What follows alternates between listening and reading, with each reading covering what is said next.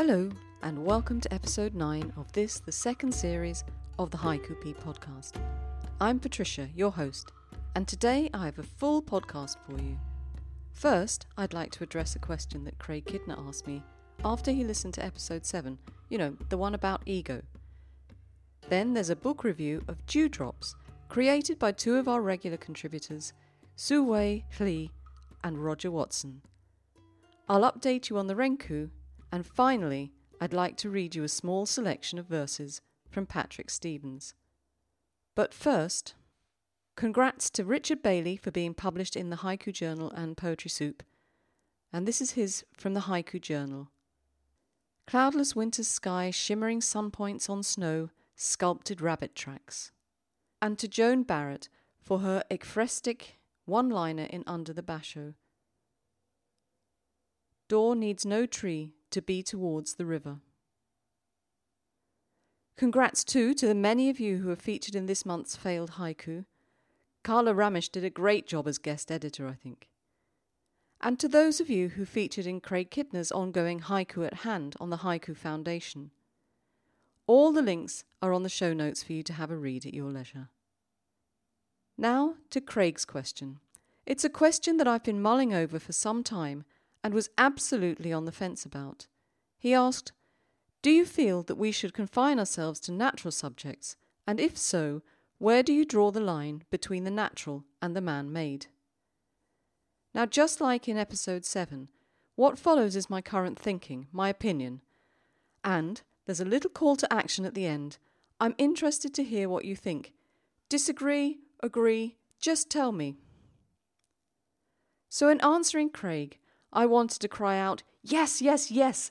In writing haiku, we should be concerning ourselves with nature, and only nature. Why? Because selfishly, it's something I enjoy. But my argument went that, traditionally, this is what haiku was about. But then I started to think about, why was this the case? Now, as we know, haiku are derived from hokku, the first verse of a renku. To give this an historical context, we're thinking of a time period roughly before the death of Shiki, so before 1902. A hokku would normally have a seasonal reference and a connection with nature, even a connection between nature and humankind. But other verses in the renku roamed free and wild and could tackle non-nature topics. I'll give you an example which I took from the Penguin Book of Haiku. An extreme grudge followed by disgrace, the letter snatched out of his wife's hands from her mother. Why was this connection to nature in hokku continued when the haiku became a standalone verse? Quite possibly this was because the population of Japan was still primarily rural. By the time Shiki died, the urban population of Japan had just surpassed 1 in 10. So necessarily, nature was a major part of life in Japan. Things changed though. Urban populations grew. Haiku was introduced to the West. And from now on, I'm really going to talk about English language haiku. Seamus Heaney said, it's often through contact with foreign culture that the new possibilities suggest themselves. These new possibilities suggested themselves to Western poets who started to write what they understood to be haiku. Haiku in English, the first 100 years, cites Ezra Pound as the poet who first fully realised haiku in English with his work of 1913, In a Station of the Metro, which went like this. The apparition of these faces in the crowd, petals on a wet, black bow. Would Shiki, Buson et al. Recognize this as haiku? Who knows? But perhaps as innovators of the genre themselves, they would appreciate that hokku, or haiku, would evolve. Kerouac said, the American haiku is not exactly the Japanese haiku, and for the purposes of today, let's change that to English language haiku is not exactly the Japanese haiku. So where are we with the English language haiku for the purpose of today's chat?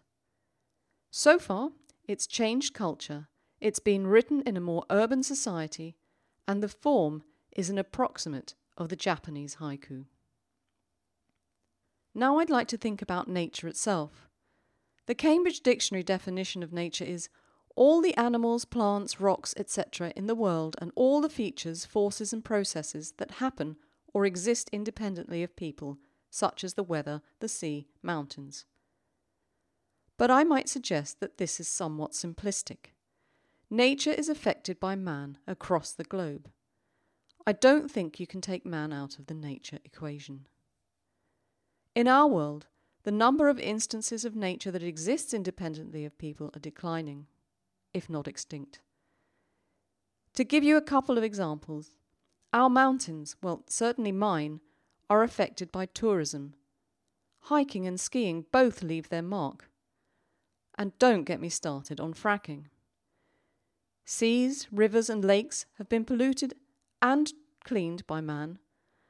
Some animals have been domesticated, and their habitats have definitely been changed by man. Plants and animals can be manipulated for man's needs and enjoyment, and I could go on forever. But if we acknowledge that man plays a role in nature, a central role, then I think we can make the next step and feel comfortable that we can write about other topics in which man has a role. So my conclusion would be that as much as my heart doesn't like it, my head dictates that as the world has changed, so too should haiku evolve and embrace subjects other than nature. There doesn't need to be a line drawn between nature and the man-made, as nature has become a man-manipulated thing. However, this is not a blanket permission to go off and write what we like. If we write about other topics, then should we not decide what the essence of haiku is? We all love the art of haiku. That's why I do this, and you listen, and I know it's what you feel because you feed it back to me. As lovers of this wonderful genre, should we not encourage experimentation, but within some sort of framework? To say to ourselves and others who join us, write haiku, but you should aim for this. And here's my call for help. What is the essence of haiku? To kick off the discussion, let me give you some examples of non-nature haiku. This by Faye Ayagi. I'm not sure of the pronunciation, but it's written in the show notes. Thanksgiving dinner, none of us on this side are parents. Robert Spies. Intensive care, dials fallen back to 0. Yu Chang. Bearing down on a borrowed pen, do not resuscitate. And to counter that, some nature haiku. Paul O. Williams. Gone from the woods, the bird I knew by song alone. Gary Hotham. Clouds move in under the clouds moving out. Vincent Trippi. Finally it disappears, the cloud that fell behind. And Robert Bauer. Chill wind, the heart of an oak leaves the chimney. Do you recognize that both sets of offerings are haiku? And if so, what do they have in common? I'd suggest they have an aha moment, they have a sense of the poet being there and observing. They have a lovely simplicity, a lack of ego, and no saccharine sentimentality. I think that these things are more important than the topic on which we write. But let's talk. Tell me what you think. Send me an email via the website, and we can catch up on this topic in another podcast. Now, you may have noticed that Su-Hui Lee and Roger Watson have been a little quiet recently. Well, they've been busy putting their new book, Dewdrops, together, and it's now available on Amazon, link in the show notes. I was very lucky to be sent a copy to read and review. Thanks, Roger and Sue. Those of you who have been following the podcast for a while will know how much I enjoy their work. Both poets play with words in ways that make me think and often make me laugh and smile. Many times Roger writes verses with a haiku or senryu that I immediately identify with. We have a common cultural heritage, but I don't think this commonality is important for you to enjoy his work. It was a hard choice, but at the moment, this is my favourite of Roger's. Peeing in the Snow, not quite my full name. And one of the reasons I enjoy reading Sue's work is that often it opens a door into another culture, but it also shows that wherever you come from in the world, there is a universality. This verse will illustrate what I mean. At the dentist, I grind my teeth tight for a jab. One of the joys of reading books of haiku and senryu is that you can dip in and out of them any time, and frequently you read a verse and find something you've missed. And I'll definitely continue to dip in and out of this collection. If you'd like to buy a copy, the link's going to be on the show notes. Just wanted to let you know I don't profit from any of the sales. Now to the Renku. I have to say it's speeding along. I'm constantly amazed at the wonderful verses that you're contributing to it. It's fun to read verses from around the world and take leaps to different places and ideas with you. I'm going to just read it to you. I won't tell you which author did which verse, but my thanks at the moment go to Giddy Nielsen Sweep, Robert Horrobin, M. Shane Pruitt, Richard Bailey, Joan Barrett, Ricky Rivers Jr., Veronica Hoskin and Andy Sire. You can read it too, complete with the authors, on the website under the Renku tab. So far, it's just called Renku 1. Cold sun, aging reflections on orange snowflake. The world turns, a half-frozen ball.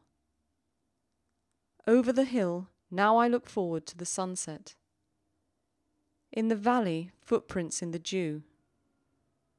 Water lilies floating among the stars, twin moons. A sedentary cat stirs the darkness. Outside the window, a bird sings to itself, catnap. Silent dawn. Eagle soars overhead. Cumulonimbus dominate the afternoon sky, Thor's warriors. Spotted mare snickering, the hiss of rain on warm stone. Human hordes riding white horses, Neptune's rage. Galloping calamity, a hard misty place called home. Thick fog, on the yellow brick road, the lion cries. Coyotes howl under the moonlight. Autumn dusk, feral dogs sight the hare. Sudden dust cloud thwarts the predator's ambitions. Sober atmosphere, finding perspective in the lilies. Just 5 more verses to go until it's finished. I'm really looking forward to its completion and to sharing it with you in full. But don't forget, there's still time to join in. Email me and I'll allocate a verse to you. This week, I wanted to read you a few haiku from Patrick Stevens. Patrick's an American living in France on a canal boat. He regularly sends me haiku to read, which don't fall into the monthly topics, so I thought it would be delightful to give you a small selection of some of the haiku you haven't had the opportunity to listen to. Here goes. The crows mock us all. They ponder great ideas while we build straw men. The lobster yearly leaves its old hard shell behind, time to grow anew. Glittering circus, all bright stars and sleight of hand, just smoke and longing. I hope you enjoyed listening to Patrick's work as much as I enjoyed reading them. Thanks, Patrick. And so I come to a close for today. Don't forget, if you have thoughts on the essence of haiku, please email me. And if you want to be allocated a verse in the Renku, just tell me. Next time, it's a special podcast on the topic of weeds. I've got some cracking work to read to you, but if you've not submitted yet, you have until the 13th of May. After that, it's time to think about erotic haiku. Thank you so much for listening today, and thank you to everyone who helped me put the podcast together, to Craig, to Patrick, Roger, Suwei, and of course my Renku poets. I hope you'll be back next time to hear some more haiku and senryu from the Haiku Peak community. Until then, take care and keep writing. And remember, all links will be up on the website poetryp.com in a couple of days. Just let me know if something is missing. And now I'd like to turn to Roger and Suwei to finish the podcast. Ciao.